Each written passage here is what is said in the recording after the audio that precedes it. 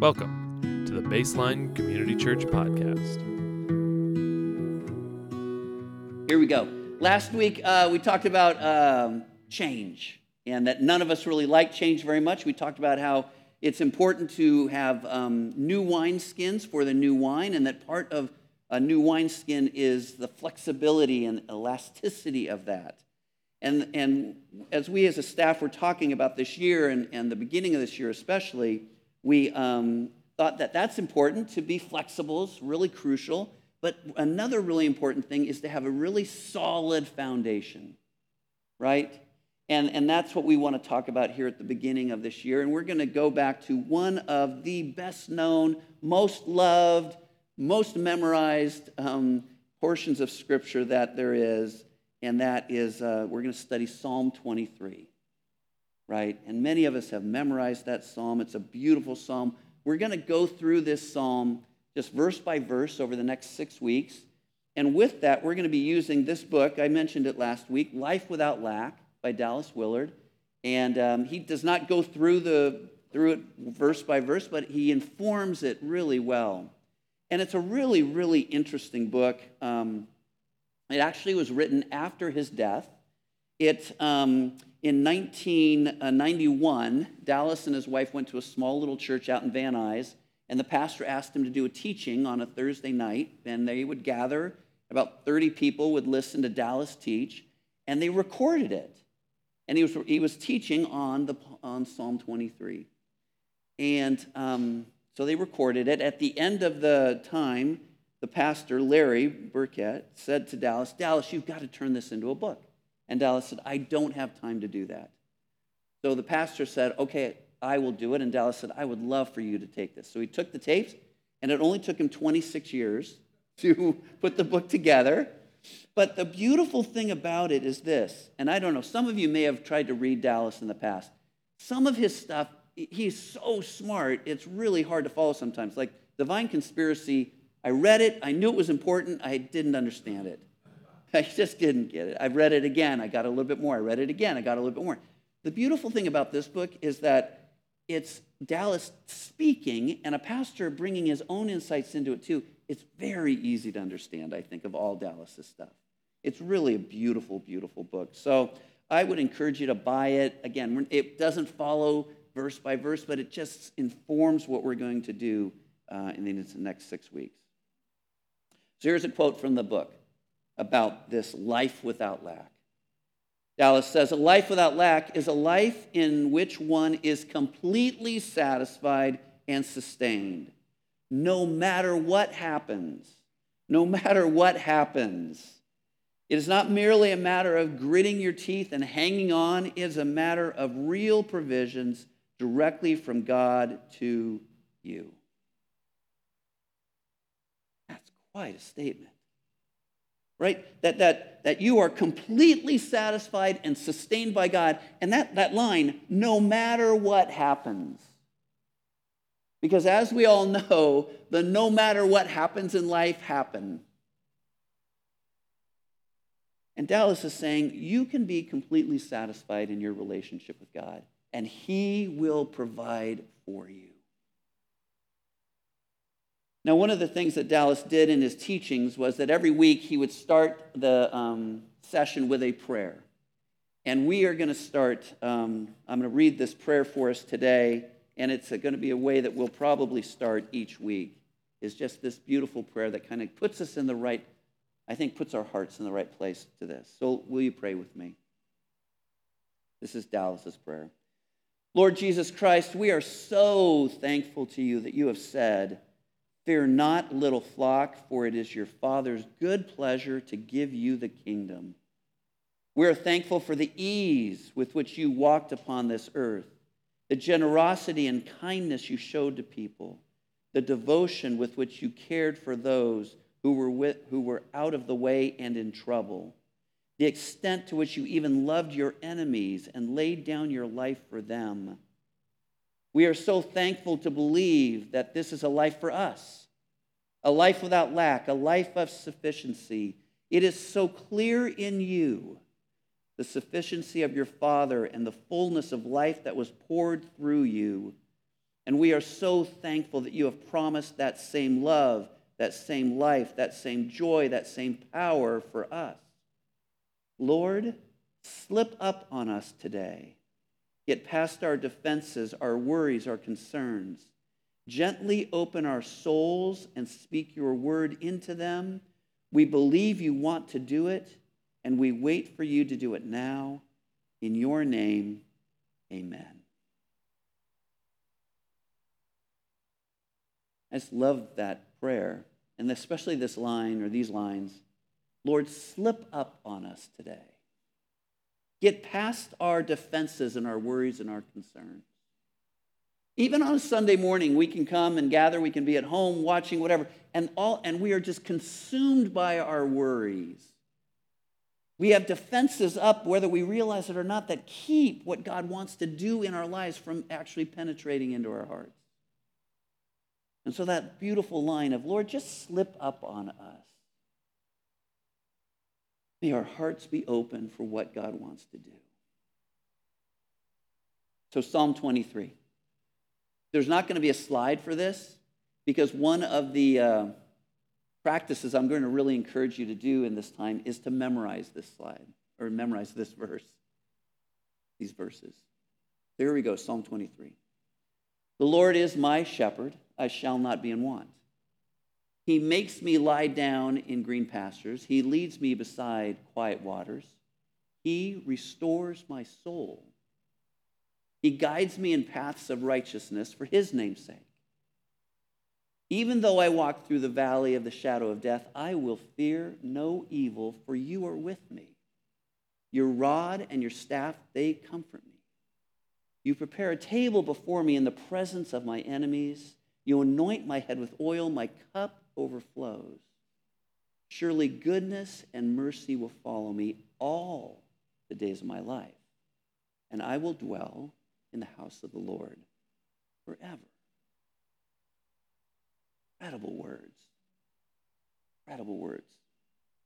So work in these next 6 weeks to memorize those if you haven't already, that they might be with you all through your day. So the first verse is this. The Lord is my shepherd, I shall not be in want.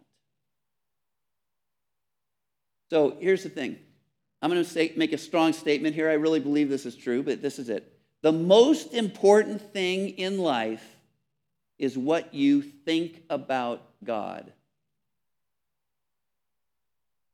It's more important than all the gifts and abilities you have. It's more important than your education. It's more important than the job you have. It's more important than all the resources you have, whatever it might. The most important thing in life, whether you realize it or not, is what you think about God and how you think about him. Because how you think about God and what you think about him, that forms your worldview. The way you look at everything else comes back to this point of how you think about God. And David starts out this beautiful psalm by saying the Lord is his shepherd. But there are lots of other ways you can think about God, other visions or images you can have about who God is. A lot of people believe that God is this distant God that kind of created the world, put it into motion, keeps things, and then just kind of went off and is doing his own thing now. Other people believe that God is just kind of a political puppet that they use to kind of support their political ideas, and that's when they bring God out, is then. Other folks have an image of God as that he's a grandfatherly type, right? I think a lot of us have this one. And he's just kind of sitting in his easy boy and just kind of rocking back and forth a little bit. He's kind of out of it and just kind of, oh gosh, boys will be boys. Just do whatever you want out there. Don't worry about it. That's our view of kind of who God is a little bit sometimes. Others, though, have him as kind of this hard-driving taskmaster who puts burdens on us that we just can't bear. And that God wants more and more and more and more from me. We see him that way. And then others, especially maybe those that are teenagers or whatever, see him as this cosmic cop. And God's just kind of looking around for anybody that's having any type of fun. and smacking them and stopping them. Hey, stop doing that. So what's your view of God? So David says, the Lord is my shepherd. You might know this about David, that he was actually a shepherd. He had spent a lot of time tending his father's sheep and all that, so he knew the job well. But he kind of looked at life. He looked at his experience with God. He thought about God in certain ways. And one of his conclusions is, the Lord is my shepherd. And it's these sort of qualities of what a shepherd is that he saw in God. And I put down 5. That a shepherd is a protector. A shepherd is a provider. A shepherd is the guide and leader. A shepherd is the rescuer, and the shepherd is present. Right? The shepherd would protect the sheep at night from any sort of wild animals. The shepherd would actually sleep across the door of the pen for the sheep to make sure that no animal could get through. The shepherd would actually go before his sheep and prepare the land before them so there would be enough grass growing for his sheep. He would provide all that was needed. The shepherds in Jesus' time did not stand in the back, but they were in the front. And the sheep followed after him. And so the shepherd really was a guide and a leader. We know from Scripture where it says that a shepherd will leave the 99 to go find the one that is lost. Our shepherd is a rescuer and will carry that sheep back to the fold. And then finally, the shepherd is present with his sheep. Again, in Jesus' day, they were with the sheep almost 24/7, would consistently be with them. So a shepherd is a protector, a provider, a guide, a rescuer. A shepherd is present with his people. And a lot of us, as I was reading this, actually, I was thinking, you know what? It's kind of easy for David to look at this and feel that way. I mean, David was a king. David was powerful. David had lots of wealth, and people looked at him and really thought he was fabulous. And so for him to kind of think, yeah, God's been this for me. It'd be easy for him to see God as a provider and a protector and a rescuer and all these things. But the truth is that David grew up and experienced a lot of difficulties. He grew up in a lot of the no matter what happens things in life. Right? The first time we ever see David, it's when Samuel is trying to anoint a new king after Saul, and he goes to Jesse's house, and he says, the Lord has told me one of your sons is going to be the next king. And so Jesse brings all his sons out, and he goes through them one by one, and Samuel looks at him and goes, well, I'm sure it's this one. No, the Lord says, nope. Gets to the end, and he looks at Jesse and says, do you have any other sons? He goes, well, I do have one other. But you know what? You don't want to see him. He's out tending the sheep. It's David. He was an afterthought in his family. Have you ever felt like an afterthought? Maybe in your family? And then when his brothers all went off to fight against the Philistines and Goliath was there and David comes in, his brothers shame him for even coming. And then when he is anointed as king, Saul tries to kill him actually several times. And for 13 years, chases after him. And David is basically a refugee in his own land. He is the anointed king, but has not been crowned as king. And for 13 years, he's running for his life. Once he finally becomes king, we know this, that he is a lot of good, but he sins greatly and sleeps with Bathsheba and has her husband killed, basically. And then Bathsheba gives birth, and that baby dies. The prophet Nathan has confronted him about all that has gone on. And then at the end of his life, he's even betrayed by his oldest son and has to flee Jerusalem. And yet this is a man who looked at all that he saw, all that he experienced of God, and said, the Lord is my shepherd. Even in the midst of being an afterthought, being shamed, sinning greatly, betrayed by a son. No, the Lord is my shepherd. And the most important word in this verse is my. Not the Lord is a shepherd or the shepherd or even the best shepherd. The Lord is my shepherd. You see, in order to experience the life without lack the shepherd has for us, we have to know this shepherd personally. We have to follow after him. In the New Testament, Jesus actually called himself the Good Shepherd. And he says this incredible statement that he knows his sheep and his sheep know him, and he knows his sheep by name. It's one of those amazing things, I guess, in the Middle East of shepherds, that they could call out a lamb's name and the lamb would come to them because they understood and they experienced and they recognized the voice of their own shepherd. Lots of shepherds could be calling out, but no, they knew their shepherd's voice. The Lord is my shepherd. And then Jesus says that he will then lay down his life for the sheep. The emphasis in all of Psalm 23 is this: God is with us. God is with us. A life without lack flows from our relationship with Jesus. It's living every day, really every moment, in that truth. That God is with you. The final chapter of Dallas's book really talks about how do you do this? How do you live each and every day thinking rightly about God in such a way that you realize that he will provide all you need, that you can actually have a life without lack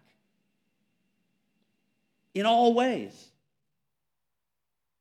And he says that the first question we really have to ask is this: do I really want this type of life? Do I really want this? Because you see, we really don't like being a sheep. We don't like having to have a shepherd that leads us and carries us and provides for us. We really actually would much rather be the shepherd and be the one in charge and be involved and be the one leading everything. But Jesus says to us, and David says to us in this psalm, no, the first step is to realize you have to humbly accept being a sheep. And then the type of life that God has for us can be unbelievable.